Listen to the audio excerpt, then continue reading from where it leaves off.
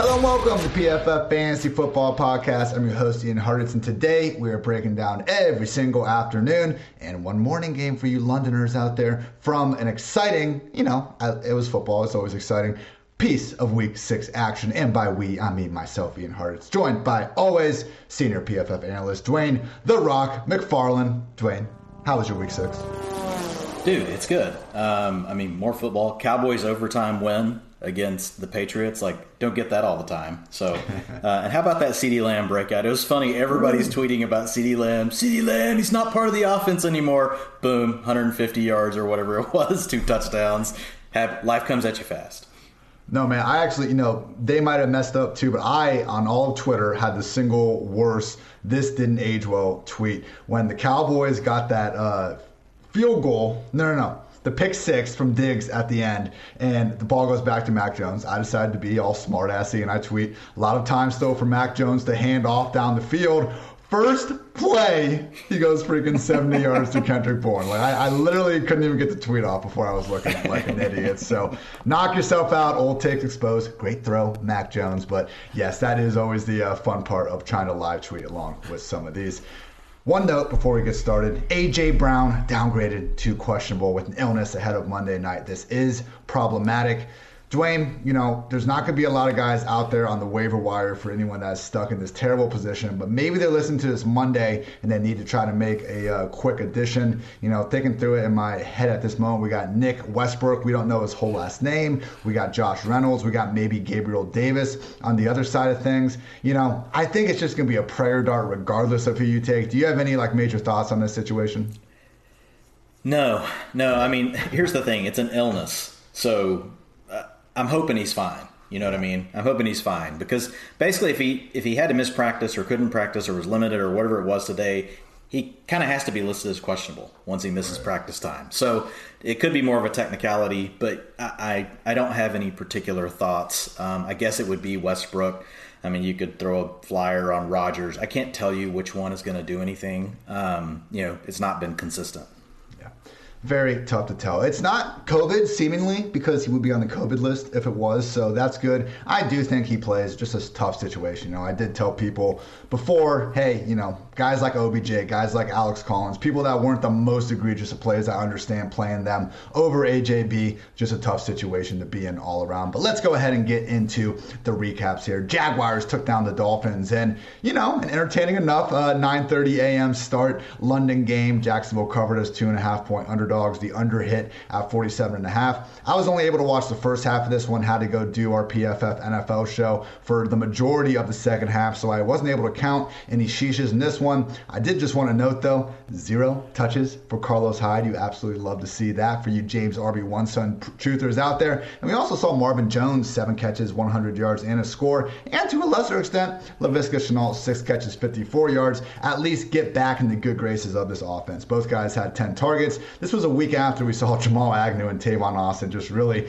dominating the target share. So that was good to see from a Jacksonville side of things. On the Miami side of the ball, there were 2 great players, and one of them we were thrilled about, Dwayne. Jalen Waddle, 10 catches, 70 yards, and 2 touchdowns, still only along a 14. The fact that we have seen him still put together these high-ish end fantasy weeks despite not breaking any big plays yet. Actually, we would prefer to see the big plays, obviously, but it is good to see that he still has this sort of floor, particularly with Tua under center. And also Mike Gesicki caught 8 of 9 targets for 115 scoreless yards. Hey, if you could have told me before the season Will Fuller and Devontae Parker aren't going to be playing this year, so Gesicki is going to be the number 2 receiver, I probably would have had a lot more exposure to him. That is the case at the moment, so yes, we can certainly get back to treating Gesicki as a top 10 fantasy football tight end. Of course, the Miami backfield continued to just look absolutely muddled as hell, showing no rhyme or reason. And this one, it did kind of seem like they wanted to continue to give Gaskin the best chance early. Ultimately, only 9 yards on his 5 carries, and on his 6 targets, he caught just 2 of them for 5 yards. So I think a mix of ineffectiveness and just randomness because they continue to rotate Malcolm Brown, Salvin Ahmed, and Myles Gaskin each and every week. So Lawrence, Tua, each went over 300 yards. Each didn't look all that impressive while doing so. I think Tua especially just had an absolutely brutal pick from what I've been hearing, in the PFF streets. So, Dwayne, what stuck out to you in this one from a usage perspective? And I'm assuming it has to be James Robinson finally taking over a little bit. Let's go. Yeah, real quick on Gaskin, he had a fumble early in the game, Okay, so he that makes was sense. in there early. But who knows? Like, it's the same thing we've seen. It's just a complete rotation. We talked about it last week. People are going to get excited, want to have him in their lineups, and then it's going to disappoint. It's basically a three-way split. Yeah, as far as Robinson goes, yeah, I mean, absolutely, 95% of the rushing attempts, 86% of the snaps. He was out there. During a passing play in a route, 65%. Of the pass plays. So he also had 100% of the 2-minute offense. So 42% of the long down and distance. So that's the only spot where he's getting spelled at all, and that went to Carlos Hyde. Urban Meyer's got to do something for his old Ohio State Buckeyes. So if that's all we got to deal with Carlos Hyde, we can handle that. That's not that big of a thing. He still had 11% of the targets, targeted on 13% of the routes run. Laviska Shenault, though, a season high, man, 85% routes run. On the passing plays. Out there 100% of the time on long down and distance. We hadn't seen that in the past. He was out there 100% of the time in the 2-minute offense. It seems like that would be pretty normal, right? You would want to have one of your best players out there at all those times. Not so much with Urban Meyer, but we did get to see that this past week. So I think that's a positive thing. 87% as far as the routes for Marvin Jones. So, I mean, they were right there together. 27% target share for each player. Marvin Jones, 25% targets per route run, 26% targets per route run for Laviska Shenault. So very exciting day for Shenault. This is his best utilization that we have seen, Ian, so we'll hope that it carries over. Love to see that. And yeah, James Robinson, last year in 14 games, 250 total PPR fantasy points. This year, on pace in 14 games, 244. So, I've heard people say like, oh, this year's James Robinson or just also James Robinson. It's starting to look that way from a fantasy points perspective. Now, this year's James Robinson cost you a top 4, top 5 round pick to get. Last year's was gotten off the waiver wire, but semantics, I don't want to be that dick to take the fun out of fantasy. So you do you, James Robinson truthers. It's working out. And, we just want everyone to ball out, Dwayne. There's no hate here on the PFF Fantasy Football Podcast. PFF Lily stat, as always. This is just purely a cool stat named after my wiener dog. Nothing too much to look into. And it is in regards to Jalen Waddle's average target depth, because we have seen him throughout most of his rookie year be used in this Tavon Austin, Lynn Bowden type role just all around the line of scrimmage, except when Tua has been under center. So in week 1, Jalen Waddle's average target depth was 10.2 yards. Then Tua leaves. The next 4 weeks, 0.7 yard average target depth. 2.8, 4.3, 7.1. Tua comes back, second highest of the year at 9.8 yards. So, we also see a trend moving up from weeks 2 through 6. So I'm not saying Tua is the sole reason here. Either way, the two most relevant sample sizes we have with Waddle consist of him getting a lot of targets and getting more fantasy-friendly downfield looks as well. So hopefully you didn't freak out on Jalen Waddle. I was starting to get to that point last week, and Dwayne told me, relax, we're fine, getting Tua back. He's still the target leader in the offense, and we are looking good moving forward there. Next up, we had the Packers take down the Bears 24-14. Green Bay covered as a 5.5 point favorite. The under cashed at 44. You're going to be hearing a lot of unders hitting on this one today, people. Biggest sheesh in this one was Khalil Herbert had a 15-yard touchdown nullified by a pretty iffy holding penalty. It's funny because this wasn't even one of the games I was able to have my full eyes on, so I'm not always able to get the completely most accurate, breakdown of every play. I'm trying to watch 5 other games at once, so every now and then I'll send out a sheesh alert on Twitter on how people give some pushback on this Khalil Herbert touchdown. People were pissed that they had that holding call. So I believe Darnell Mooney scored on the same drive, so I didn't mess up the Bears' actual chances to win the game. But yeah, that sucks for Herbert, but he still had himself a hell of a day. 19 carries, 97 yards, and a touchdown. He also chipped in 2 receptions. We just did not see anything from Ryan Nall or any other running back in this one. So that was great to see. Some cool notes from the game. Justin Fields' rushing usage really took a step forward in this one. I mean, he did not have more than 3 carries in any single start before this point. 6 carries for 43 yards in this one, including a long of 16. So still not seeing maybe the game-breaking rushing ability. But as we've talked about all in the offseason, Fields is a pass-first quarterback, which is great for his future NFL career, but it's also why someone like Trey Lance, we just, get a little bit more into in fantasy land, because he is someone with true double-digit carry upside each and every week. Allen Robinson, oh my gosh, Dwayne. Again, I didn't get a chance to watch this game, but from what I was seeing, 219 air yards. only 53 receiving yards. So week high, 166 unrealized air yards. And remember, all these stats Dwayne and I are referencing are still, and it's the first draft of them. All the PFF guys are grinding right now, so take these with a small grain of salt. Maybe we're off by a little bit, but we'll get that rectified in the upcoming days. But at least we got the 7 targets. We got the air yards. Maybe, just maybe, finally a bounce back is here for Allen Robinson. Pretty sad that we've reached the point that 4 catches and 53 yards is that's not terrible. Still pretty bad for, A-Rob relative to past years.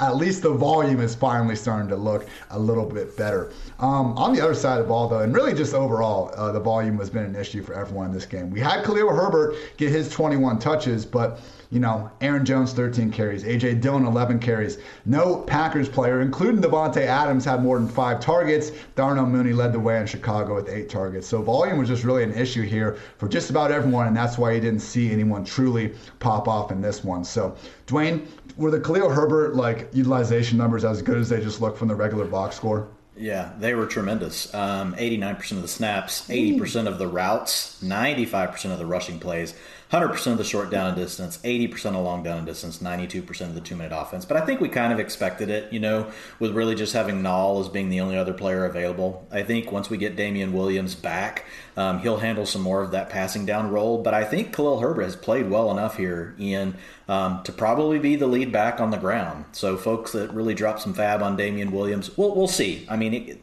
I could be wrong about it, but he looked really good, playing as well. I mean, he may be playing well enough to kind of force a little his way onto the field even once David Montgomery is back. That's how good he looked. He got a 79.9. That's the, like you said, none of this is final yet, but that's a really high rush grade. And in pass blocking, 73.1 today. So yeah, he looked really good, 11% target share as well. Yeah, Aaron Jones with 45% of the rushing attempts and 38% went to A.J. Dillon.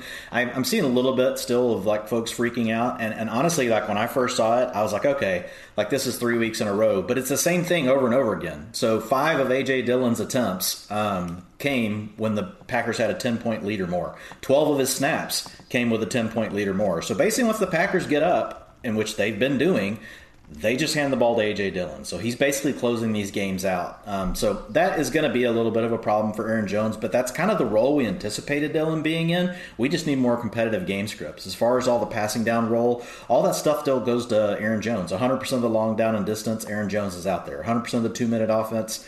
They didn't run 2-minute offense, but he's been out there. So it's just an issue where, they've been getting ahead against these other teams. So A.J. Dillon, that's also kind of your cue. If you think it's a game where the Packers really are going to lead, then those are the games, and that can be hard to predict, but those are the games where you're like, okay, I need a spot start out of somebody. Maybe it can be A.J. Dillon for the week. You hit the stuff on the Bears receivers, but man, just every week now, 29% target share to Allen Robinson, 29% target share to Darnell Mooney. It's really a 1A, 1B. They're right there together. Mooney's led some weeks. Robinson's been the leader some weeks. To this week, they were tied.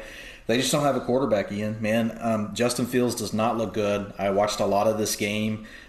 He's really slow with everything he does. His decisions to throw, his decisions to scramble, his decisions on what to do with the run game, at the mesh point, his decision to slide, his decisions to throw the ball away. Everything feels like a beat or a half beat slow. Now, he could fix those things, right? A lot of that could just be being a rookie.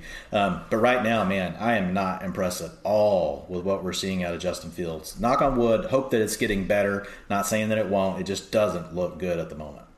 Also took 4 sacks, to your point. Yeah. He's had one of the longest average release times all year, and that was his primary issue at Ohio State. A little bit harder to run around the backfield and just make a bunch of professional athletes miss at this level. PFF Loy stat, Davante Adams, 5 targets, his fewest in a non-injury shortened game since Week 3, 2019. People, shadow cornerbacks do not really matter, but we got to give a hat tip to Jalen Johnson, who was traveling around with Adams in this one. Also did so against Odell Beckham in Week 3, and Beckham actually had a pretty decent game then. Again, it's nothing to, I would never recommend you sit Davante Adams in a future matchup against Jalen Johnson or anything. But hey, if the Bears are going to be willing to start doing this with a cornerback that is playing great, might be a good idea to keep that in mind with guys' upside in the future. Next game was horrendous. The Rams beat the crap out of the Giants 38-11. Rams covered as an 8-point favorite. The under hit again at 51.5. So Daniel Jones, like early on, I think he completed 2 or 3 third down passes that were like actually good, and that almost like swayed my overall memory of this game maybe, because I just at some point you had to check out from this atrocity that was on your screen. It was horrendous. One mistake after another. 3 picks for Daniel Jones. I think one of them before the half, Shepard fell down, so we can excuse him there, but took 4 sacks. Lost 1 fumble, got stripped twice. Come on, like how many times does Daniel Jones need to get strip sacked in the pocket for him to like have a bigger sense of urgency about this? And he has been playing great all year, people. I know he was our second highest graded passer for a good time before he got the concussion last week, and this won't be as bad as I'm hoping he gets better. Also, losing Kadarius Toney after 8 snaps or something like that didn't help matters as well. Unfortunately, re-injured that ankle after it looked like he was on his way to a big day. Like again, limited availability for Toney. Still caught all 3 of his targets for 36 yards and was doing all the stuff that we've talked about. He's not just a yak guy. He was on the outside finding soft spots, winning in man coverage, just looking like an absolute stud. So fingers crossed that Toney gets back sooner rather than later. In his absence, we saw Sterling Shepard eat 10 catches, 76 yards on a robust 14 targets, and blast from the past. Dante Pettis, 11 targets, 5 catches, 48 scoreless yards. So if Toney is going to be out for a bit, it did seem like Darius Slayton was on the verge of coming back here. Kenny Golladay is not on IR, so he should be back sooner rather than later, you would like to think. But hey, with these other banged up guys, and even if they re-enter the lineup, Sterling Shepard is once again looking like a lock for double-digit targets more weeks than not. Run game, Devontae Booker was dominating. Unfortunately, Elijah Penny got the meaningless rushing touchdown in the fourth quarter, which kind of soured Booker's overall afternoon, but the usage was pretty much what we were predicting. 16 touches, wasn't able to find the end zone, unfortunately, but anytime we can get between 15 and 20 touches, people, we're going to take that chance at Fantasyland. On the other side of the ball, Matthew Stafford really didn't look good in the first quarter. Had a pick in there and just, wasn't looking very good at all. The problem was, or the good thing was, I should say, the last 3 quarters he looked fantastic. 22 for 28 overall, 251 yards. Not 1, not 2, not 3, but 4 touchdowns, 2 of which went to Cooper Kupp. All Cooper Kupp does is have absolutely massive blow-up games, I guess. He is a boom or boom receiver at this point. 9 catches, 130 yards, and a pair of scores. Robert Woods and Darrell Henderson also came away with touchdowns. So Dwayne, let's start on the Rams side of things, because Darrell Henderson usage, we've now been calling him an RB1 basically since, ever since Sony Michel got into the offense. Henderson came back from his injury and he continued to just eat up all the touches. On the surface, I see, again, had 23 touches here. Sony did chip in 9, but I'm pretty sure the majority of those were in the second half with the game out of reach. Yes, they were. Sony, if you look at it, 8 of his snaps came in the second half. 7 of his rushing attempts came in the second half. Actually, 6 of those came in the fourth quarter. So most of that was definitely in just cleanup time. But still, even with that, Darrell Henderson, 82% of the snaps, 85% routes per dropback, 66% of the rushing attempts, where Sony had 28%. 86% of the short down and distance, 83% of the long down and distance, 100% of the 2-minute offense, 10% of the targets. He had a receiving touchdown, in the game. It was actually a good catch in the end zone. So Henderson looks great, man. Like, he is an RB1. He's playing in an elite offense. So, it's definitely just wheels up. We just have to hope that he doesn't get hurt. I don't really need to say anything, I don't think, about Cooper Kupp, but good God, 40% target share. 50% of the air yards per route run, 4.19. 85.1 receiving grade on the day. Cooper Kupp went bananas today. Tyler Higbee had a great matchup.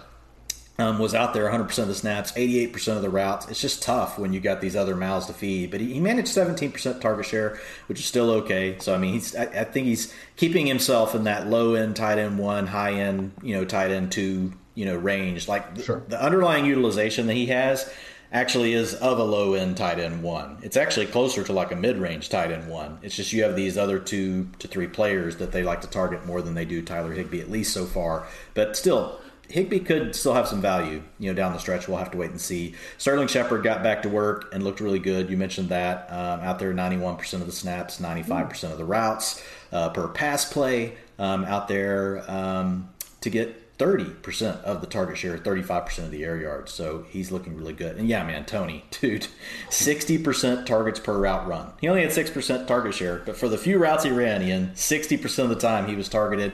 And I went back and just watched those plays. Dude, he's really special. He's really special. I hope he can keep his head on straight. He can get healthy. Hopefully this isn't anything any more than just, a tweak of that injury.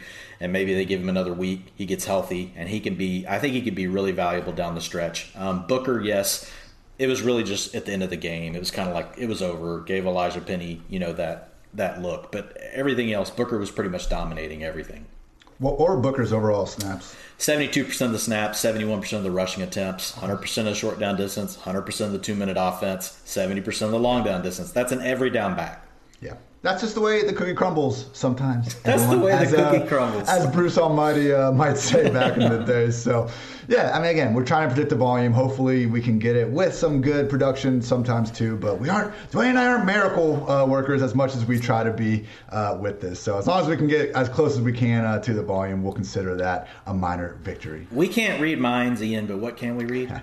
We can read the data, Dwayne. That's what we can do. That's the same. One other real small note, Jake Funk suffered a hamstring injury, a.k.a. white Christian McCaffrey. So with that, if you still have him deep on that bench, you probably don't need him at this point. PFF Lily stat has to go to Cooper Kupp, however. He is through 6 games this year, 46 catches, 653 yards, 7 scores. What's that for a 17-game pace? 130 catches, 1,850 yards, and 20 touchdowns. The most amazing thing about this to me, Dwayne, is so much of it looks easy for Kupp week after week after week. He has been one of the best yak guys in the league. I mean, I remember a couple years ago this play he had against the Saints. It was one of the best plays of the entire football season. So he's an incredible player, and just when you pair that with him getting all the schemed up goodness from McVay and having Stafford to get him the ball, we are witnessing what's been really the best fantasy season of any wide receiver in 2021. Bengals took down the Lions 34-11. Yeah, a lot of blowouts in this 1 p.m. slate. Since he covered as 3.5-point favorites, the under cashed at 48 points. Only sheesh from this one was TJ Hawkinson, who still had a good game. 8 catches, 74 yards on 11 targets. One of those targets, though, probably could have been good for a near 40-yard touchdown. Got wide open on a wheel. At a minimum, this should have been a chunk gain to put him over 100 yards. Unfortunately, Goff sailed it, and we just got a sheesh out of it. So, cool notes from this one. Chris Evans, man. Now, he had 4 carries. He only had, I guess he had 3 targets. But, again, they use him as a pure wide receiver. And it's so rare to see this from running backs. Austin Eckler and Aaron Jones and Nyheim Hines sometimes. Those are kind of the big 3 in terms of yards per out run when lined up in the slot or out wide over the past few years. Evans is going to have his name up there soon, though, as soon as he gets enough usage to qualify. I mean, you just can't put a linebacker on him out wide because he can get past him and he can track the ball like a receiver once he's downfield. So Burrow immediately looked his way, found him for the score. But it's okay, everyone. Chris Evans got his, and so did Joe Mixon as a receiver. 6 targets himself, caught 5 of them, 59 yards, and a score on the touchdown, man, 40 yards. And Jamar Chase was out there inspiring myself and 100,000 other fantasy analysts to make a joke about Penei Sewell being jealous of that block. So great job by Chase downfield blocking, and great job just continuing to be a freaking stud. Only saw 6 targets in this one, caught 4 of them, 497 yards, including another 53-yard just chunk play down the middle. Again, it's just incredible. Chase is doing everything he's doing this year. He is not just a great top rookie, he is a true top receiver, period, already as a rookie. Anything else? Oh yeah, one other small thing. Guess who scored a touchdown, Dwayne? Auden freaking Tate, 7 yards to the house. Haters might point out it was because normal number 4 receiver Mike Thomas was injured. I don't care. Auden Tate scored a touchdown, and so did another one of my favorite guys, so I am very hyped about that. CJ Uzomah also scored a touchdown. Who really cares there? DeAndre Swift got a touchdown. And yeah, Dwayne, Auden Tate scored. Great day for me.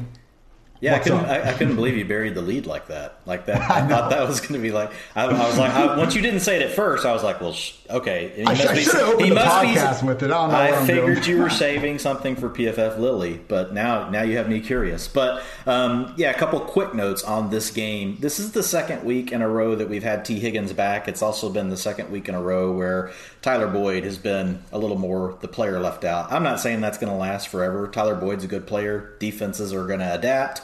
but it does definitely seem like T. Higgins and Jamar Chase are the two players that really Joe Burrow is continuing to lock in on. T. Higgins actually led the team in targets with 26% versus 19% for Jamar Chase. Jamar Chase just continues to do his thing, though. 2.55 yards per route run on the game, and just doesn't seem very guardable down the field. And like, I don't know how else to say it. I know this was the Lions, but every time I see a ball sail off of Joe Burrow's fingertips and it's headed in the direction of number one, he seems to figure out how to create separation and come down with the ball, which is, it's the normal thing. As far as Chris Evans goes, man, like in Dynasty, like I'm very interested in Chris Evans. Like, he looks really good because, like you said, he's got the receiving part of his game down, and we've just seen that be something that can unlock huge upside for backs.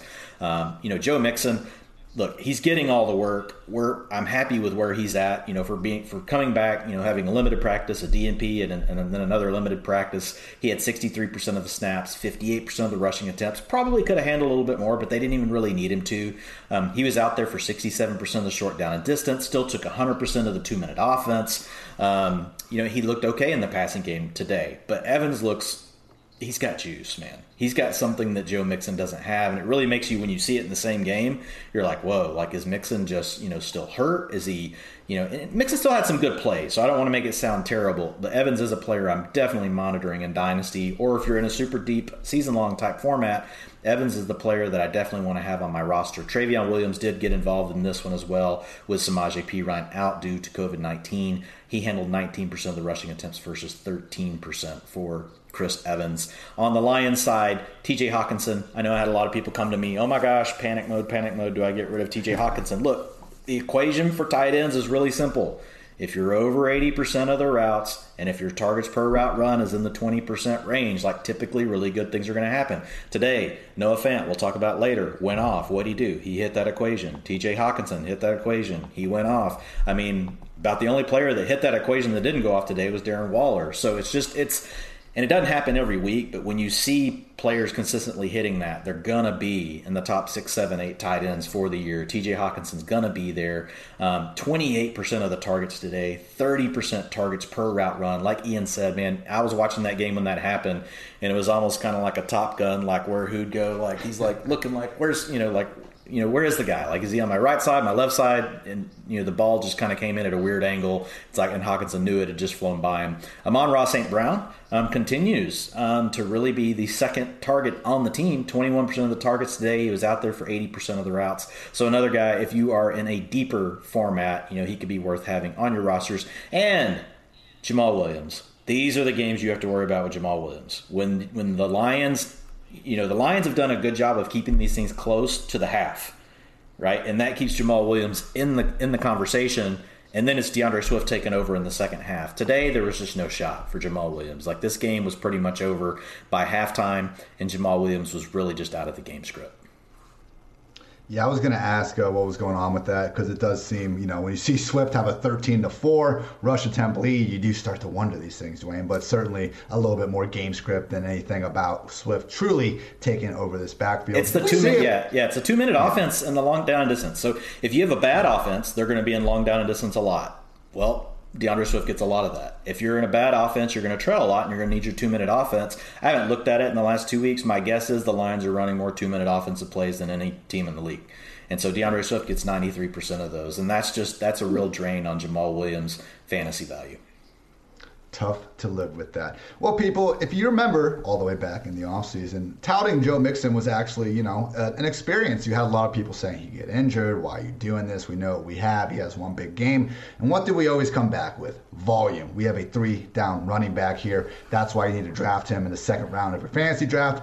Through 6 weeks, pre-Sunday Night Football, only Derrick Henry has more total touches than Joe Mixon. Maybe Najee Harris worms his way into that by the time Sunday night's over. Either way, it was a play on volume, and the volume has come, ladies and mostly gentlemen. Colts took down the Texans 31-3. Indy covered as an 11.5-point favorite, under a hit at 45. Wasn't able to get full eyes on this one, so apologies if I missed any main sheeshes, but did notice some quality things, mostly from the Colts. Carson Wentz, 2 claps. only one interception all year, and it was on that kind of weird shovel pass play against the Rams where like Doyle kind of got tackled anyway. And should he have pitched it? Probably not. But hey, it was pretty fluky, and that's the only time he's been picked off all year. So no, he's not quite back at world beater MVP level. But the fact that he has become not the most turnover-worthy, play-prone quarterback in the league should be seen as nothing other than a massive positive. And he's been doing it while banged up, and he's been doing it behind a banged-up Colts offensive line. So, again, we don't hate anyone out here, but when players are so bad, it's just hard to try to find good things to say about them. So Wentz was horrendous in 2020. That's why most people didn't have a good thing to say about him. Now he's playing better in 2021, so I hope that people will join me in saying good things about Carson Wentz, because in addition to just not having turnovers, my goodness, man, 52-yard bomb to T.Y. Hilton, 51-yard bomb to Paris Campbell, just putting that ball downfield on a dime. So it was against the Texans, I know, but if Carson Wentz can just start splitting in some big play potential here and there without having turnovers, and while giving the ball to Jonathan Taylor as many times as possible, that's how the Colts could actually make some ruckus in this still pretty wide open AFC South. So Jonathan Taylor was the clear star of the show. Why did he only have 14 carries in a game they won by 28? I don't know, but he at least converted them into 145 yards and a pair of scores. Had an awesome 83-yard score, not 83-yard score, 83-yard run. Ended up scoring on the drive where it looked like he might go all the way, but it truly is just scary how someone as big as Taylor can be that elusive and can also have that long speed. I mentioned the Paris Campbell 51-yard touchdown. I was getting hyped, man, because with Paris, he's a Buckeye, so I have, a certain allegiance to him more than other players. But truly, taking off my Buckeye hat for a second, he has always been electric with the ball in his hands in short areas. But like his big knock coming out of Ohio State was, I think he only had like one career touchdown on a pass thrown more than 20 yards downfield. So we haven't seen him as a downfield threat. I got excited when I saw him catch that deep ball. Unfortunately, just can't shake the injury bug. Had to leave this one with a foot injury. So hopefully Paris gets back soon. Unfortunately, T.Y. Hilton, who once again roast the Texans, death taxes, T.Y. Hilton going off against the Texans. Remember, people, he wore a clown mask to a playoff game against the Texans and proceeded to torch them there. He had 80 yards on 4 targets in his first game back. Unfortunately, suffered a quad injury, so we'll need to check that out. That was about it from the Colts. Unfortunately, Michael Pittman, only 3 targets, and that's the risk we run sometimes. With that said, his main competition, Hilton and Campbell, are hurt, so I wouldn't be afraid to go back to Pittman as an upside wide receiver 3 in week 7 and probably beyond. On the Houston side of things, got to get Mark Ingram 18 carries whenever you're losing by 28 points. Why the hell not? The only fantasy relevant guy continues to be Brandon Cooks. 13 targets, caught 9 of them for 89 yards. So again, man, like that was a big takeaway from last week with Davis Mills. Like never did we dream that Mills was going to be this consistent fantasy quarterback, or even that we get more than one consistently fantasy relevant receiver in Houston, as long as Mills can exist in the 2 to 3 seconds between getting the snap and getting the ball to Brandon Cooks 5 to 10 times per game. We will be happy with that. So yeah, there's a low floor here. There will continue to be, but Cooks can continue to be pretty close to Michael Pittman, treated as an upside wide receiver 3 here moving forward. Dwayne, let's break some hearts, man. Why does Marlon Mack continue to be so damn involved? Just, I guess you can't answer why, but let's let everyone know how involved he has been. Yeah, I don't get it, man. Jonathan Taylor, 12 of his 14 rushing attempts came in the second half.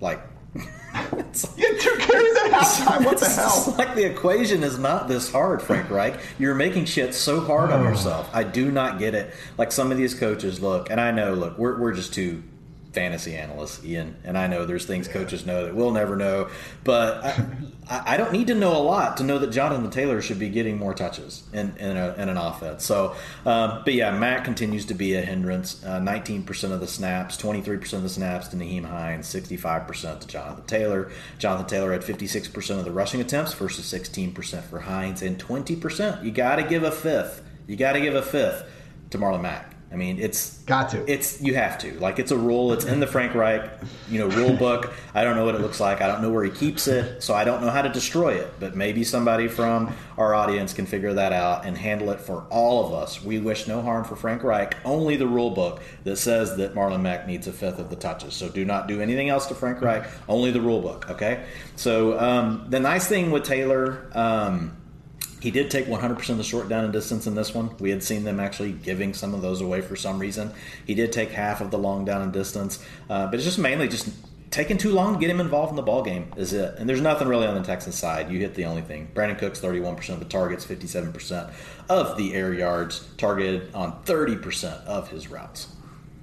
If we got any programmers or coders listening, there's a market here, people, to make some shitty like online fantasy football video game where you just have like small tasks and it's like infiltrate Frank Reich's house and destroy his playbook so he'll stop giving Marlon Mack touches.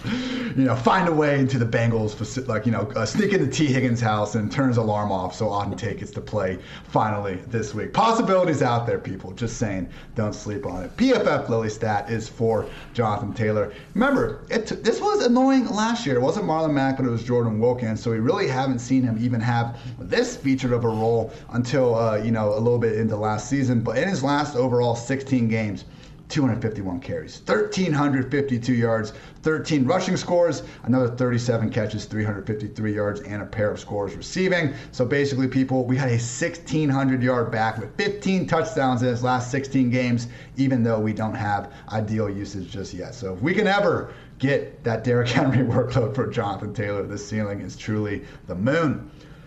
Dwayne, when we were previewing games, I was like, hey, I'm not this great gambler. I'm not going to pretend to be, but there's a line that I really like. I love the Chargers taking down the Ravens. Oh, my goodness, that did not come close to happening. Ravens 34, Chargers 6, Ian's bank account minus too much money. Baltimore covered as 3-point favorites. The under hit at 50.5. Couple sheeshes here. Marquise Brown dropped his third, if you want to be a hater, his fourth touchdown of the year. This one was 21 yards. It was out there on the fingertips, but if it hits both your hands, you should be coming down with that. Not here to pick on Hollywood by any means. I think he has overcome that sort of criticism. He can have a down week. That was the only target that he didn't come up with, but also had Mark Andrews and 5 catches, 68 yards, and a touchdown. He was good.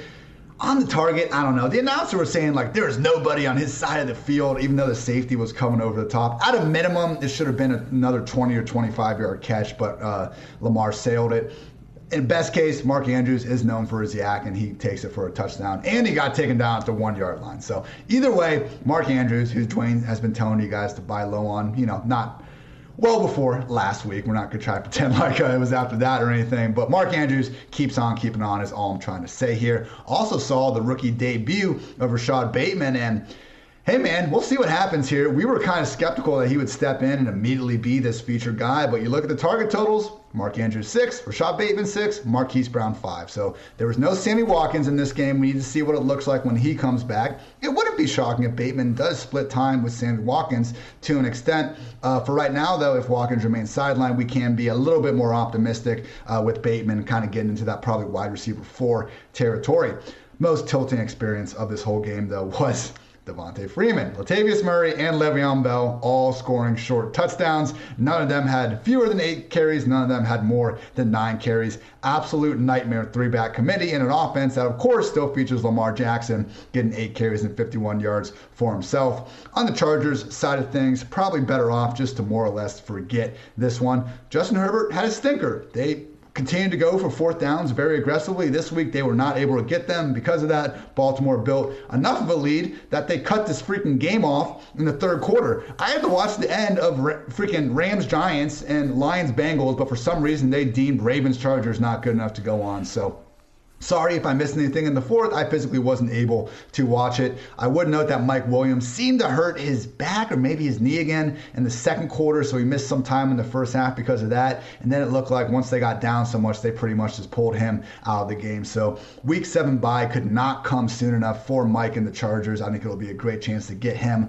100% for the second half of the year, where we can resume treating him as an upside wide receiver too. But yeah, Eckler, everyone disappointed here because they scored 6 freaking points. So credit to Jared Cook for the touchdown. I think he dropped 2 other passes throughout this one. Also, Keenan Allen caught all 5 of his targets for 50 yards. So Dwayne, I'm just going to kind of forget this game for the Chargers workload wise, because in the future, we know what this offense is. It goes through Mike Williams, Keenan Allen, Austin Eckler. Nothing about this performance makes me think that's going to change.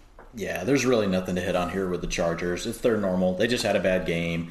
You did see a little bit more work for Josh Palmer, with Mike Williams out. So he looks like he would be the player that would see a spike. Jalen Guyton had already been out there. We knew KJ Hill was a possibility as well. Really, all of it went to Palmer. So for some reason, Mike Williams were out. Josh Palmer would really be the next player in. Obviously, that's not going to matter to you unless you're in a really super deep format type league, or if you're looking for a free square in DFS come week 8. But hopefully Mike Williams will be back. We knew this was a risk. He was only out there for 38% of the routes per pass play, and it was pretty much over by halftime. So with the Ravens, I'll hit on Bateman in a second. What was interesting, they led by 10 points or more 70% of the game. So they ran 21 personnel on 41% of their plays. Jeez. So Mark Andrews only played 54% of the snaps because he's not a run blocking tight end. He's literally only out there, when they're in 11, or he'll be out there in 12. He's pretty much only out there if they're throwing the ball. He was still out there for 73% of the routes.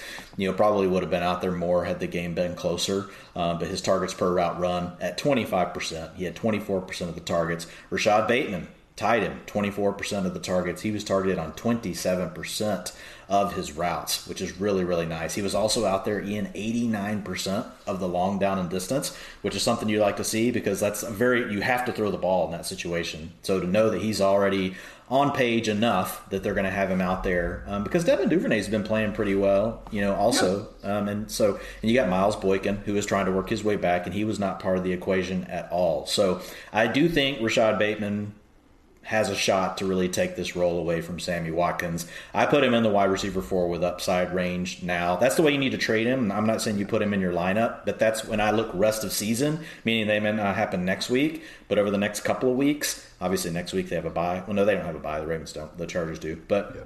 Over the next couple of weeks, we really could see Bateman get to a spot where in the games where they're competitive, like this game is not the best example because they basically ran the ball just as much as they passed the ball because they led by so much. But the other positive is that it was still 50-50. Used to in a game like this, the Ravens would have ran the ball 65% and only passed the ball 35%. So it was kind of cool to see. You're like, 50-50, that's not that much. In a game where you lead by 10 points or more, 70% of the plays, that's actually still pretty good when you look at the Ravens' history. So, exciting about Rashad Bateman. Marquise Brown's going to be fine. I had a lot of people hit me up. Look, 88% of the routes, 20% of the targets. He's still working down the field. Like, he had the chance for a touchdown, like Ian said.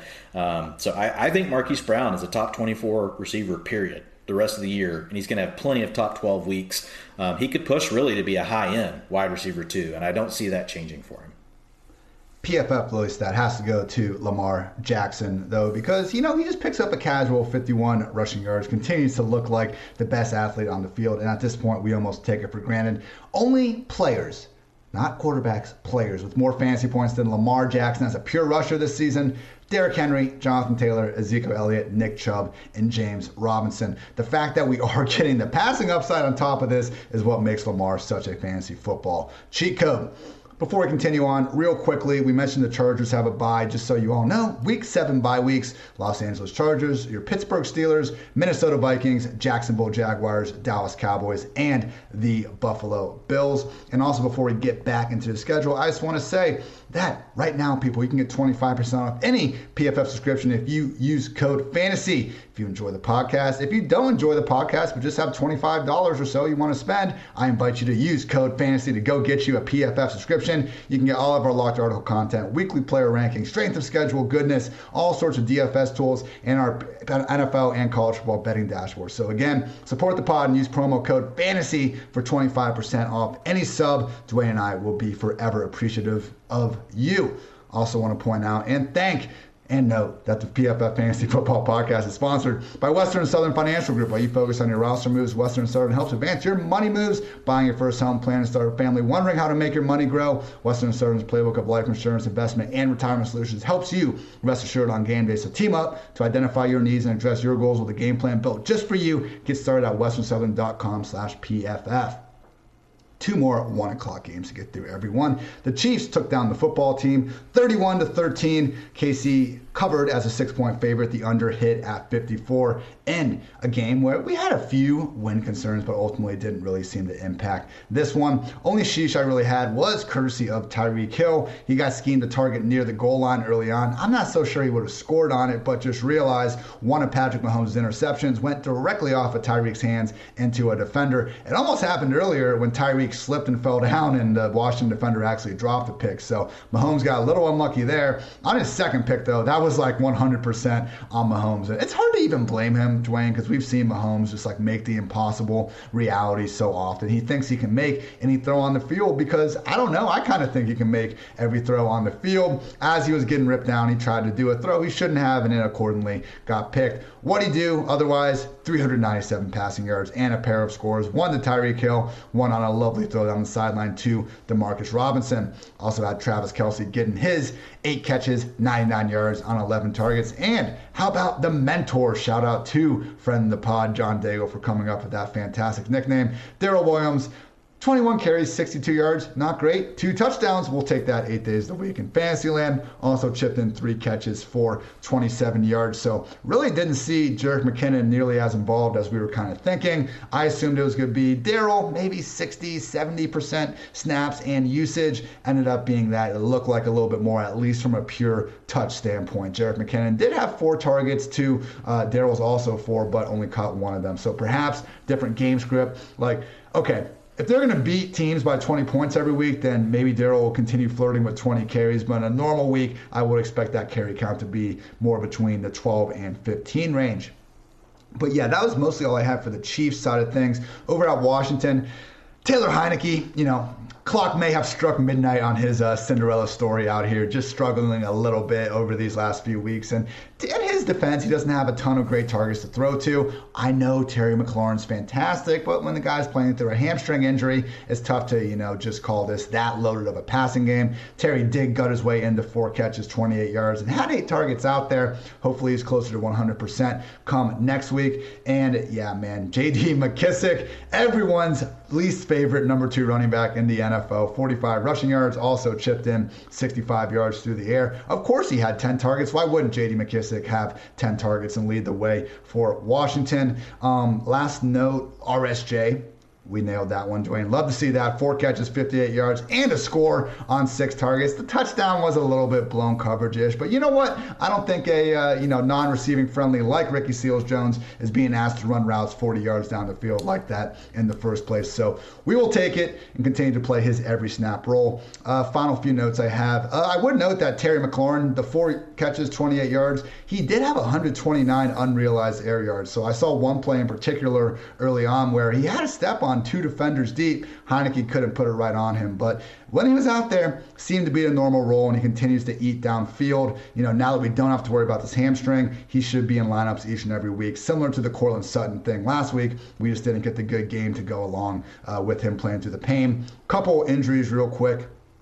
Least relevant one, but it sucks. Jody Fortson for the Chiefs suffered an Achilles injury. This dude made a dope contested catch down the sideline early on. Even got the stamp of approval from resident PFF Chiefs fan Eric Eager, who said that he might actually be good, which is, it's hard to get Eric to say good things about players. So believe me, that is a compliment. And then we also had Tyreek Hill, was late coming out in the second half with a quad issue, but did come out, continue to play. Expect to see him, continue to be limited in practice and everything, but he should be good come game day. Kelce had an arm injury, I believe, but just kept playing through it because he's a beast as well. And the final one, the one that hurt and the one that I'll lead Dwayne into, Antonio Gibson re-aggravating the shin issue. I even saw someone else say it could be more of a calf thing. So whatever it is, it's impacting his lower leg. And that's why we had a situation where they're down 10 and J.D. McKissic is getting carries up the middle on freaking first or second down and 10. So, oh man, Dwayne, at what point do we need to look at Gibson and say, his injury re-aggravation is very real, and as much as it's going to be hard, particularly with bye weeks, to rank him as anything other than RB2, the days of him having the Jonathan Taylor role, man, even that seems like a stretch at this point because he's not able to be as effective as we're used to. 1, because of the injury, and 2, because, let's face it, this Washington offense isn't very good. At this point, Gibson, lower end RB2, that man, if you can find anyone to take him, like don't sell completely low on him, but if someone still thinks he's, I guess, close to that RB1 threshold, might not be the worst idea at this point. Yeah, I would have no problem with it. I mean, they were also out without Brandon Scherf and Sam Cosmi today. Scherf's been out for the last three weeks. Cosmi was out this week, though. So, I mean, the offensive line is banged up. He's banged up. They need rest. But look, he doesn't own the passing role. Like, we've been over this, so we don't have to continue.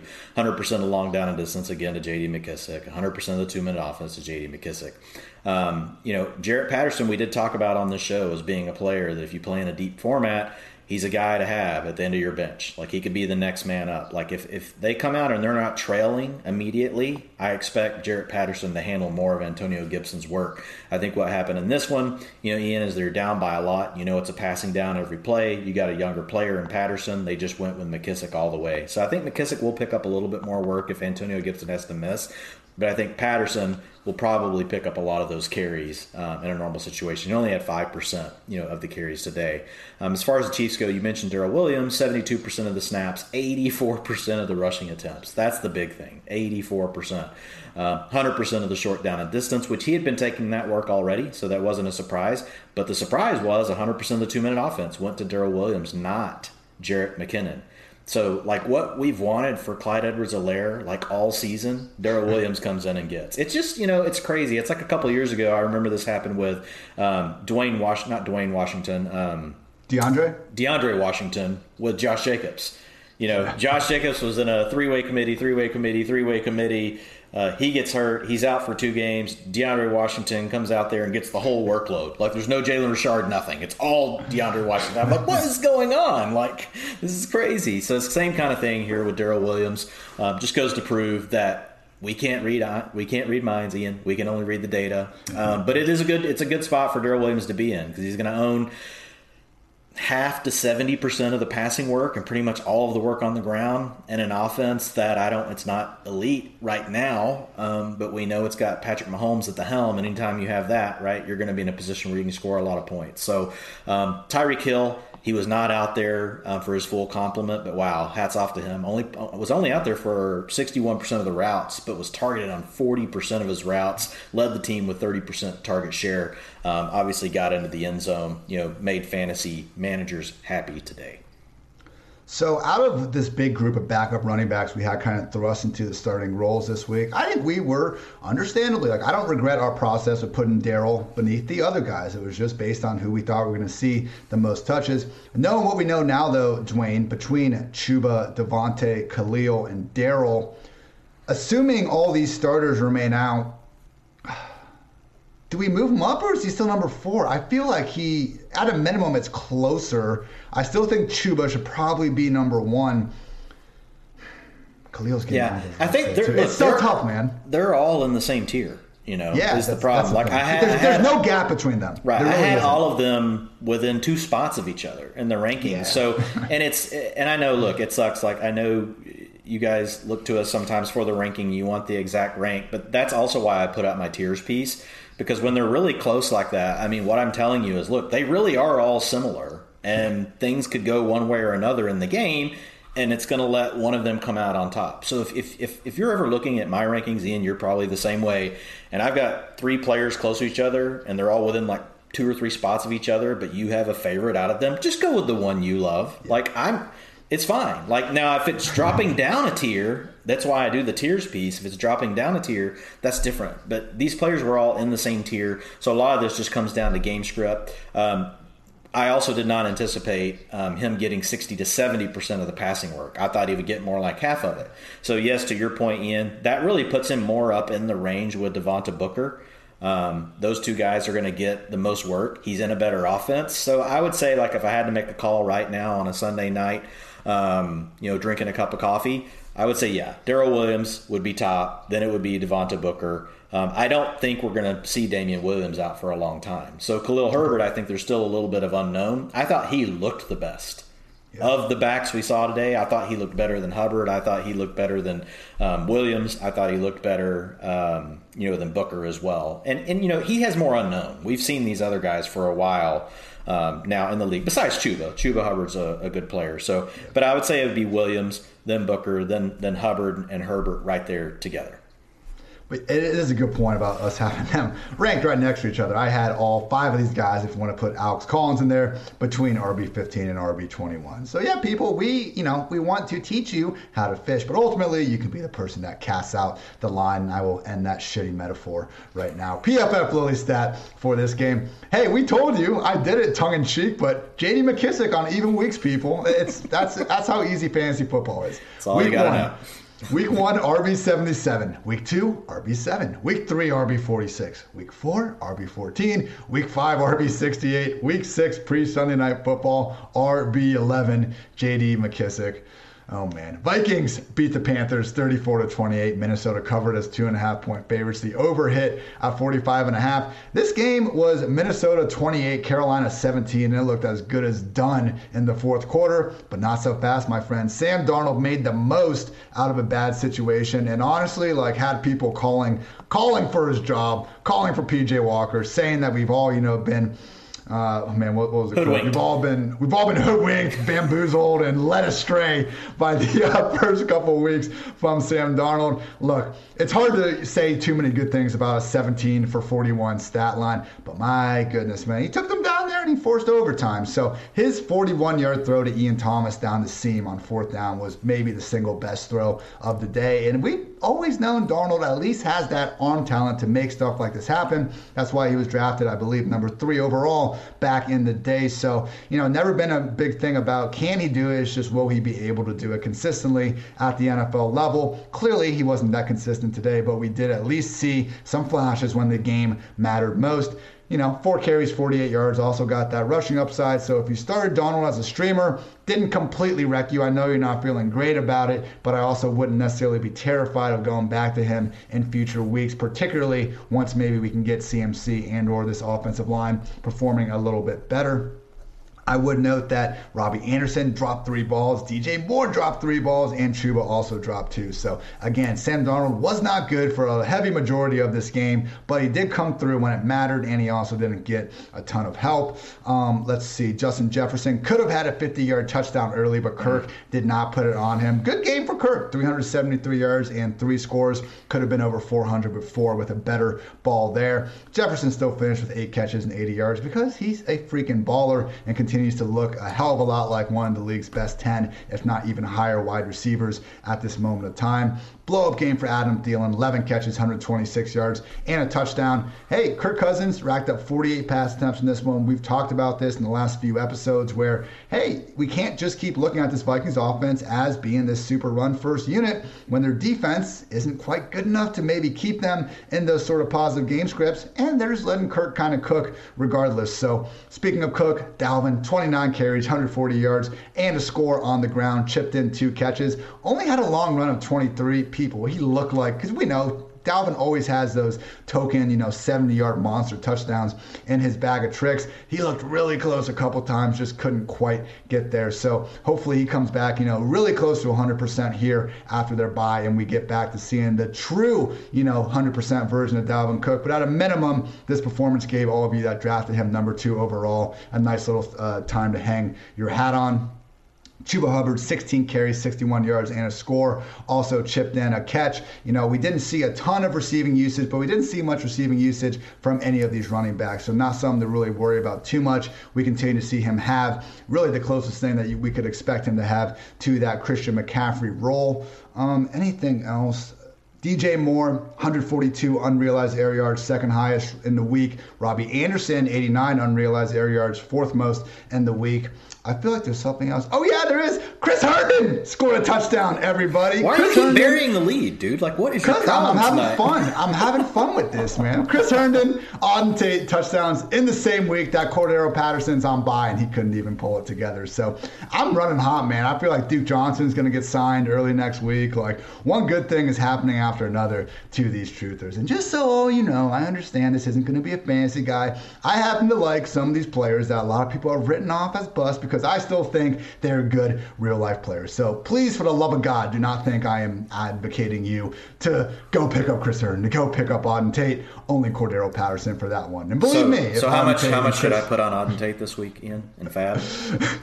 Now, here's the thing, Dwayne. If he catches 3 touchdowns next week, I'm going to stand on my high horse and just tell all of you that I've been running on this for years. So either way, Chris Herndon, electric 2-yard touchdown at the goal line. Love to see it. Only 2 injuries to note. Terrence Marshall suffered a concussion. Hate to see that. Hope he gets through the protocol in no time. And it looked like Patrick Peterson suffered a hamstring injury at the end. He hasn't been shadowing, and he's been doing a pretty bad job objectively all season anyway, so wouldn't really sweat it too much. Dwayne, it looked like Dalvin Cook was just back to usual 100% roll. Alexander Madison only had 3 carries, man. When Cook is healthy, it's his job. Yeah, 89% of the rushing attempts, 100% of the short down and distance, 67% of long down and distance, 42% of the 2-minute offense, which I don't even know if that's right. I think part of that could be something going on with the data, because earlier when I looked at it, it was more than that. But, yeah, he looked good. As far as, when you look at the offense for the Panthers, Chuba Hubbard again,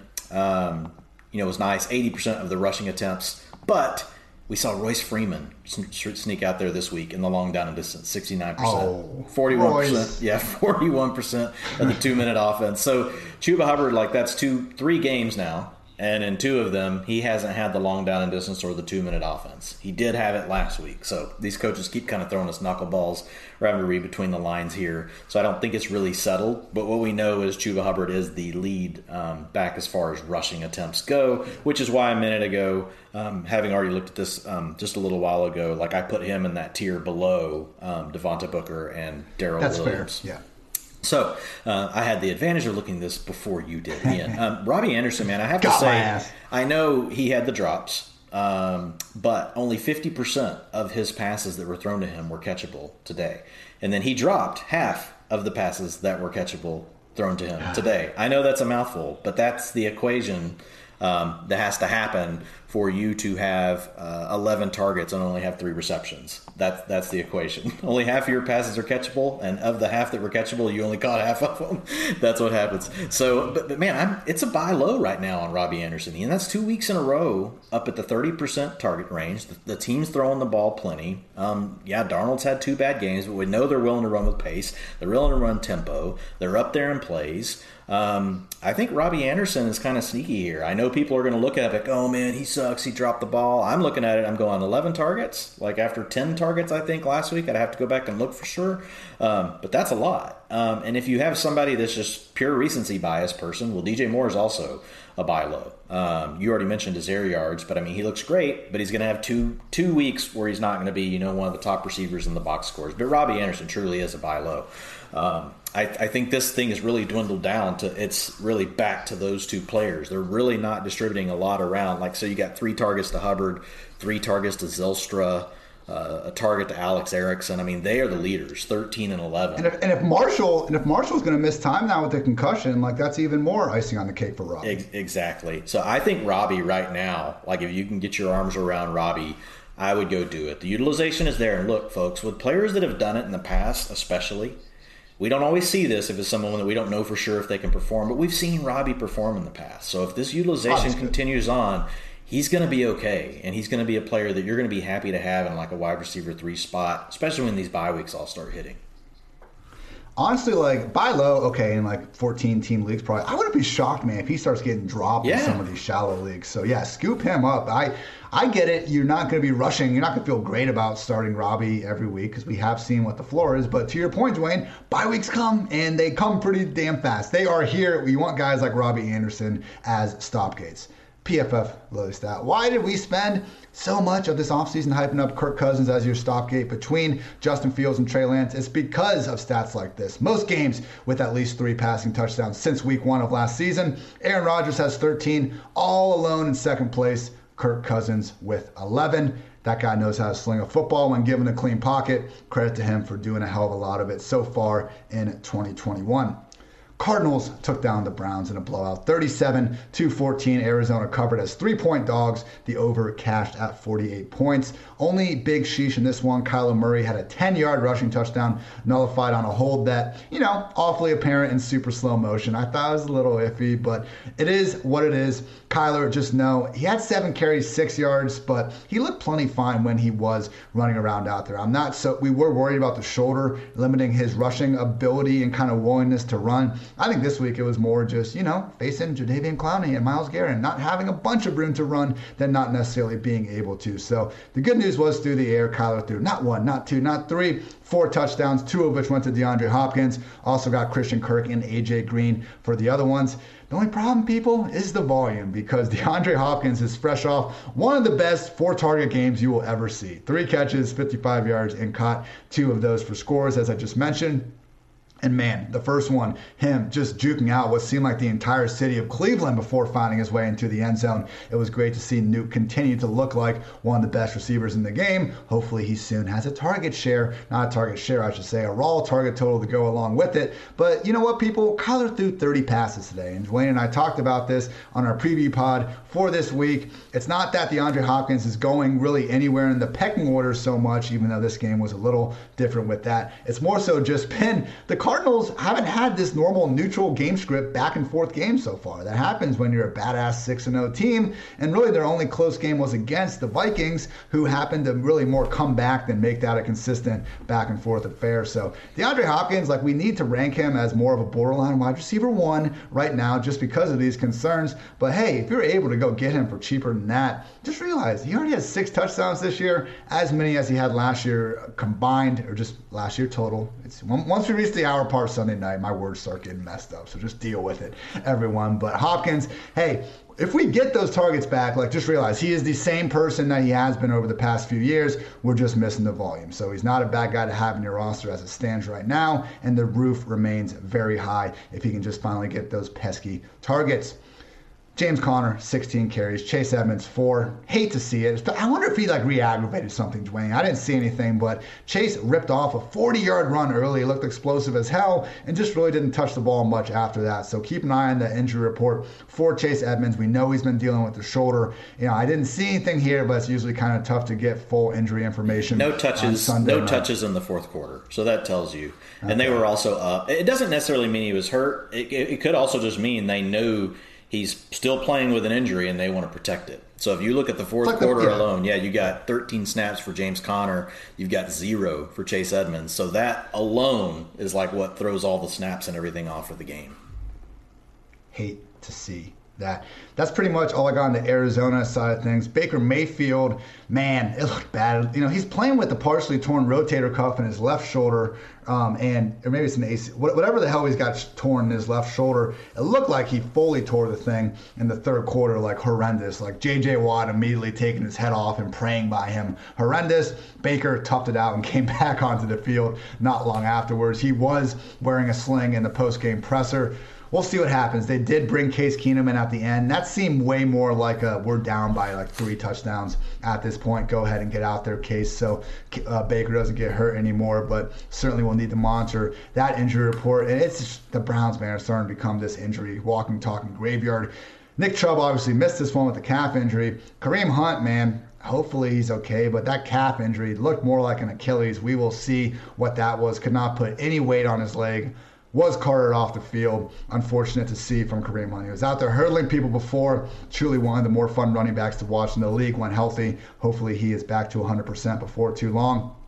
And even Odell Beckham suffered a shoulder injury in the first half, toughed it out, came back in the second half. 5 catches, 79 yards. I'm sure most people will just talk about his drop, though, on a slant on about 4th and 4 from the goal line. Wouldn't have been a touchdown, would have extended the drive and gave the Browns a decent chance to stay in it. So a lot of good from OBJ otherwise.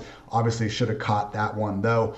Dwayne, I think that's one last thing. Donovan Peoples-Jones, fantastic game. 4 catches, 101 yards, 2 scores. The first touchdown, he catches a curl short of the goal line and completely truck sticks whatever poor cornerback got assigned to him. Second touchdown, he outleaps everyone on a Hail Mary attempt so badly that he still body caught the ball just a foot above everyone else. So Peoples-Jones, man, him and Nico Collins are the 2 glaring examples, particularly DPJ with how he's doing feeling of just like, hey, sometimes if you have a highly touted recruit, a freaking beast of an athlete, and someone that you have at least some good glimpses of film, maybe in that Michigan Wolverines offense, they just aren't preparing guys the right way to ball out at the college level. So don't be afraid to go back to the well at the NFL level. Same thing with Chris Evans, honestly, that we're seeing right now. So credit to Donovan Peoples-Jones on that great game. And this happened before the Baker injury, but cool stat from our friends at Next Gen Stats, that Baker Hail Mary was the longest completed pass in the Next Gen era, which goes back to 2016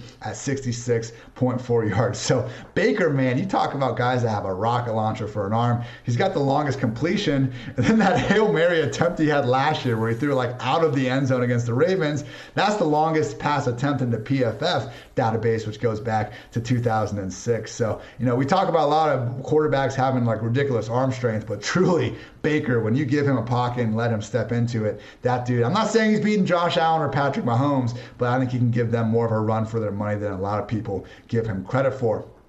Dwayne, we talked about Connor and Edmonds a little bit already. What happened to the Browns' backfield after Kareem Hunt was lost? Could you get any reads on that yet? No, I mean, it's D'Ernest Johnson came out there with 20%, of the snaps. He had 20%. Orlando Apollo's Hall of Famer D'Ernest Johnson. How dare you? And 20% of the snaps to Demetric Felton. 5% of the rushing attempts to D'Ernest Johnson. It happened pretty late in the game, so we just don't have a big sample size. We're going to have to kind of wait and just hear more. Like, what I would anticipate, Ian, would be D'Ernest Johnson really playing more of the Chubb role. You would have Demetric Felton playing more of the Kareem Hunt role. Like if that's what we go into the next, they have Thursday night they play. So if we don't have Chubb, or Kareem Hunt, I would probably anticipate those roles with it slightly tilted a little more to D'Ernest Johnson versus what we've seen with Chubb and Hunt being more of an even split. That's my gut based on the roles that they play and that we've seen in the past, especially for Johnson. We haven't seen Felton as much. Odell Beckham Jr., he was only out there for 58% of the routes due to the injury, but he did, like you said, came back in, led the team with 26% of the targets. He was targeted on 35% of the routes. So, folks, quit saying Baker Mayfield doesn't want to throw to Odell Beckham Jr. Guess what? Quarterbacks find their best weapons. Odell Beckham Jr. is still the best weapon on the Browns. Donovan Peoples-Jones did have a good game, targeted on 16% of his routes, 41% of the air yards to lead the team, 16% target share. Both receivers over 3 yards per route run, 3.43 for Odell Beckham Jr., 3.26 for Donovan Peoples-Jones. I was really excited to see Peoples-Jones do this because he's a player that I just kind of thought of as a deep sleeper to start the year, but knew that he was kind of third in the pecking order in a run-first offense. Got a little more opportunity early on with Beckham out, but he never did anything with it, Ian. So this also shows you sometimes that it's better to have two decent players, right, on the field than just one, and that can turn out, that can be something that can really help both of them. But it does appear like Peoples-Jones, maybe something clicked for him today, so we'll have to see. We will get Jarvis Landry back here. They designated him to return from IR, so we'll see what's going to go on there. We'll have to monitor the injury report with Beckham Jr. on a short week. As far as the Cardinals, just real quick, I totaled it up while you were finishing up. So 24 in the first half, Chase Edmonds 24 snaps to 17 for James Conner, yes. We're an hour in, Jonathan. There we go. James Conner, 4 in the second half to Chase Edmonds and 24 to James Conner.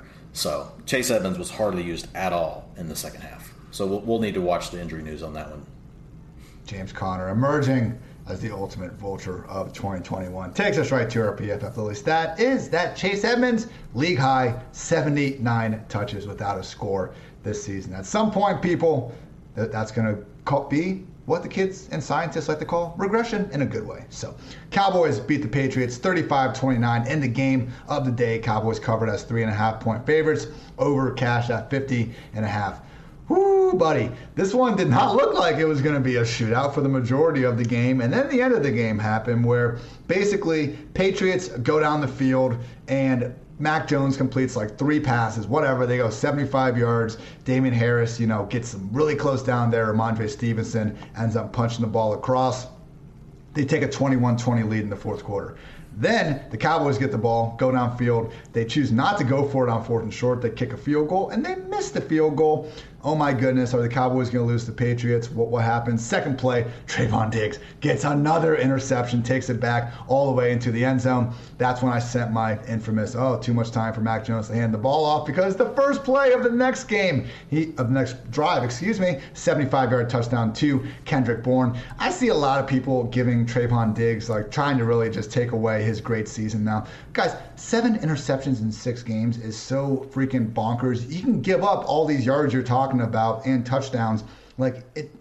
We want to pay defensive players for game-changing plays like that. You can take your yards. Interceptions are worth so much more than those yards he's given up. It's not even funny. So yes, it's part of the puzzle. We don't need to crown him as the best cornerback to ever live just yet. But the same reason why touchdowns mean more than yards, same reason why interceptions mean more than yards as well. But Patriots get that score. Cowboys go down and get a field goal to send the game into overtime and then end things with a touchdown to CeeDee Lamb. Plenty of sheeshes along the way.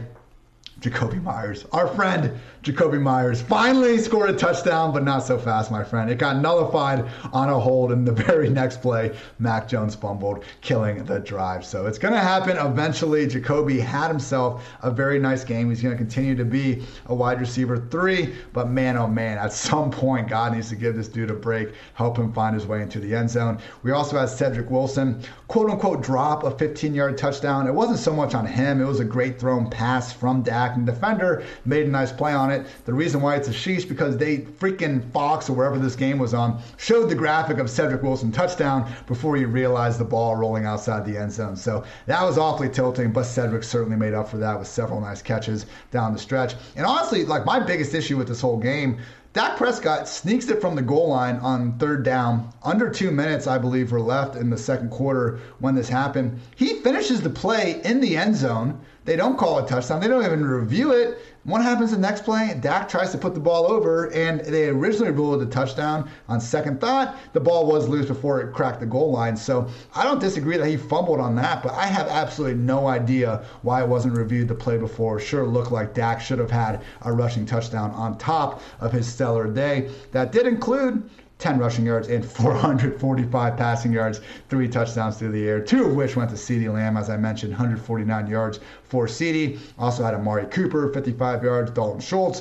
79 yards, Ezekiel Elliott, 7 catches, 50 yards himself in a nice performance. So Zeke didn't find the end zone in this one, but continued to look pretty damn good, man. I mean, there's a 4th and 1 early in the game where he just was able to race to the corner and get it, something that we really don't see a ton from Zeke these days, so that was good. And yeah, I think the last major note I have here is just that Ramondre Stevenson, he was really taking over for Brandon Bolden. It seemed like here, 3 catches on 3 targets. We did still see Bolden a little bit. Dwayne, now we know the touchdown for Stevenson on the goal line, that was after Harris got banged up. He's been playing through ribs and chest injuries, so we're not concerned about Stevenson, hawking the goal line role from Harris. Did he get more of the snaps from Bolden in the 2-minute stuff, or is this just more of he got a couple targets, he's still not getting those snaps? No, it didn't come in long down and distance or 2-minute offense type stuff, at least as far as I can tell. This is one of the games, though, that is still all being processed, so I only have what I have on the data right now. But I show that he was in a route 38% of pass plays for the Pats. But none of those came on long down and distance or in the 2-minute offense, at least based on what I have so far.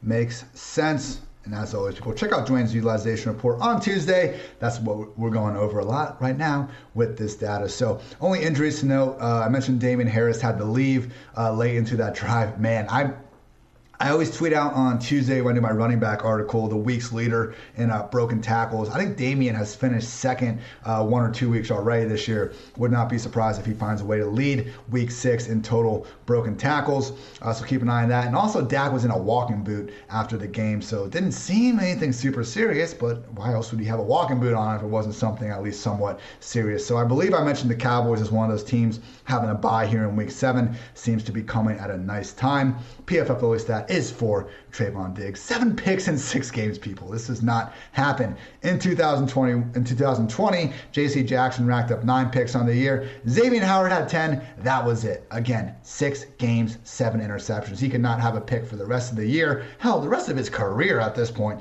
and we would still have to say Trayvon Diggs is one hell of a cornerback. We have reached the final game to break down. Raiders took down the Broncos 34-24. Las Vegas cashed as a +5 underdog, over cashed at 45 points. Couple sheeshes here from Courtland Sutton. Oh man, he ended up getting a touchdown at the end. He had a solid performance for himself. So, if you didn't watch this one, you just look back at the box score. I'm sure you're not too disappointed. But it's just kind of the story of the season now for Courtland. What could have been? Again, 8 catches, 94 yards, and a touchdown. That's great. He should have had a walk-in 62-yard touchdown in the first half. We're talking 8 yards of separation down the sideline, and Teddy just couldn't put it anywhere near him. Courtland Sutton's a big guy. This dude, every single inch of that 6'3 frame was extended, could barely get a fingertip on it. Also had a good 20 or 30-yard chunk play. Wouldn't have gone for a score, but we'll take those yards. Again wide open, again overthrown. And then finally, still in the first half, he had a solid 15, 20-yard catch, called back on a pretty questionable OPI push-off, in my humble opinion. So I'm happy he got the good second half, because that one catch, 14-yard line in the first half was looking pretty awful. So I'm sure at some point this week I'll throw those clips on a little sheesh film and show you guys exactly what he missed. Shout out Derek Carr, back-to-back pretty rough games for him. Looked much more like the guy we saw in the first 3 weeks of the year and really most of 2020. 341 yards, 2 touchdowns, but really both dimes. One downfield to Henry Ruggs, one on a wheel route to Kenyon Drake that could not have been dropped in the bucket any more perfectly. So really, with Ruggs, it just comes back to the same thing. Throw this guy the ball more. Only 4 targets. He caught 3 of them for 97 yards and a touchdown. I agree with the general idea that you earn targets and they're more a factor of the receiver being great than, a quarterback ignoring them. Like you said, Dwayne, of course, Baker's going to want to throw to his best receiver. People like me just make a big deal about it the few times he doesn't. But with Ruggs in this one, he got loose early for the long score. And then, on the third down, Carr said, fuck it. And he threw him a long one again. And this was more of a contested coverage opportunity. Ruggs still managed to come down with it. We also had T.O./Randy Moss/Brian Edwards catch a 51-yard pass down the sideline. Again, beautiful deep ball from Derek Carr. And really, just the reason these guys having a good game and Derek Carr only throwing the ball 27 times was why Darren Waller had just 5 targets, caught 5 of them for 59 yards. Fine. Not why you drafting him as a tight end too, probably, but fine. He is arguably the prime low tight end right now out of anyone. I'm sure Dwayne has some more on that in just a second. But first, want to mention that Tim Patrick scored a touchdown. Noah Fant, who Dwayne told you all last week not to worry about, 9 catches, 97 yards, and a score. Could have had 2, man. And it wasn't on anyone other than himself. But he caught the ball in the back of the end zone. It was actually a great throw down the seam by Teddy. And his first foot stepped out of bounds, and his second foot he dragged. So he was really this close. They challenged it for some dumb reason. It wasn't a touchdown.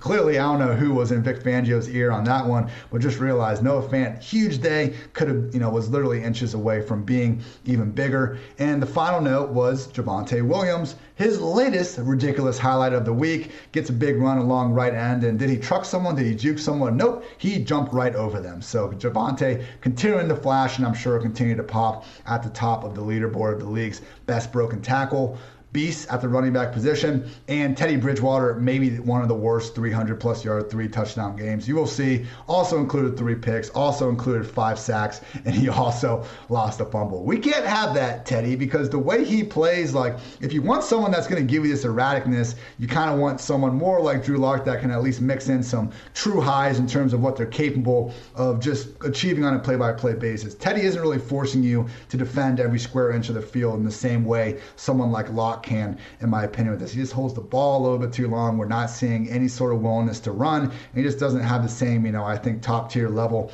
of arm strength. So this was the worst he's played all year. I'm not sitting here saying they need to bench Teddy right now, but just realize, hey, you got your fantasy points from Teddy if you happen to stream him. But this was a game where he really, really struggled to move the ball for the majority of the game until the second half, when the Raiders were clearly content to kind of let them get whatever they wanted in the underneath parts and just get out of there with a victory. So, Dwayne, let's stick on Denver. It looks like this backfield is the same thing it's been telling us all year, which is Melvin Gordon's slight lead, pretty much 50-50 everything else. Yep, that's pretty much it. But again, the good news is they're letting Javonte Williams play all these other roles. There's nothing that they're just keeping him away from. This game, it worked out 83% of the 2-minute offense went to Melvin Gordon, but we've seen Javonte Williams lead that. And this week we saw 67% of the short down and distance go to Javonte, and only 33% of it go to Melvin Gordon. So I think a lot of it just comes down to who happens to be on the field when they decide to go into the 2-minute offense, or they decide, or when they happen to encounter these long down and distances, right? Because there's a different number of them on each drive.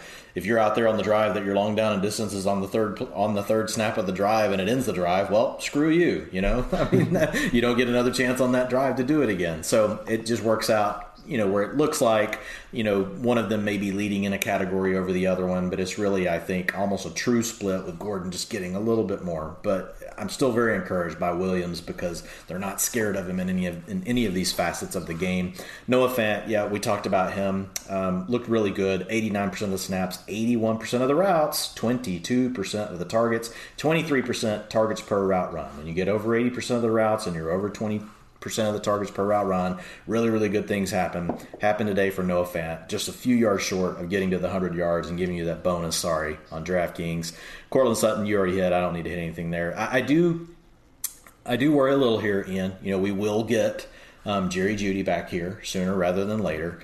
So it's going to be interesting to see. Like with Teddy Bridgewater being, and look, he did support, multiple weapons last year, in Carolina, so I don't want to say that he can't do it, but he's got a very defensive-minded head coach, right, who, if can be in a game and slow things down and grind them out or not have to throw the ball as much, very willing to do that. They have two good backs. So I think things are going to get a little more iffy. It's going to look, a little more like what we think about with Cincinnati, once you have three receivers that you've got to deal with here. I mean, you got KJ Hamler out for the season, so you're not going to be dealing with him being in there. But Tim Patrick is, like you said, he's one of the best number 3 receivers or number 4 receivers, however you want to consider him at the beginning of training camp, on any roster in the NFL. So it's going to be interesting to see how that works. As far as the Raiders go, man, Kenyon Drake, poor guy. Like, it's pretty much, he splits all his stuff with Jalen Richard now.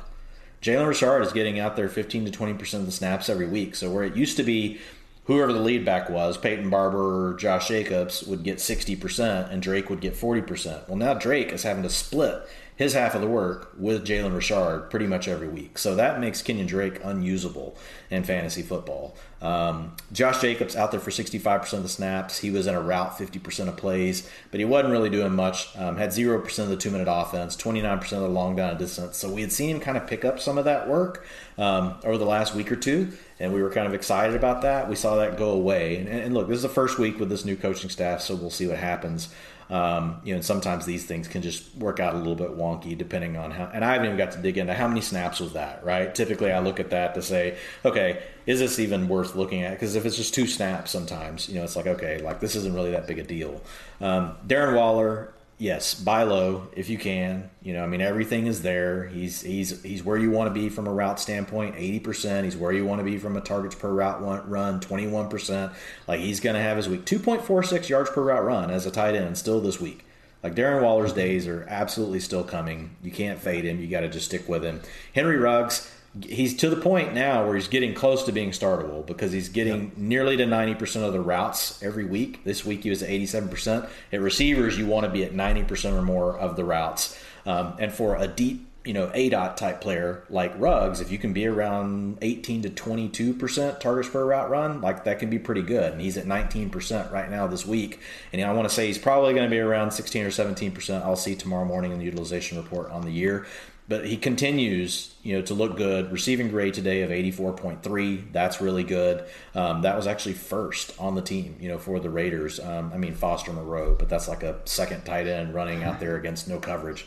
So I'm excited about Henry Ruggs. He continues to look, and it's not just the data. Like when I watch him, I feel like every time I watch him, I'm like, okay, I kind of thought Henry Ruggs was washed. And, I know it's bad to say that like one season in, but you're like, man, like, is this guy going to get it? But it feels like the light is coming on for Henry Ruggs.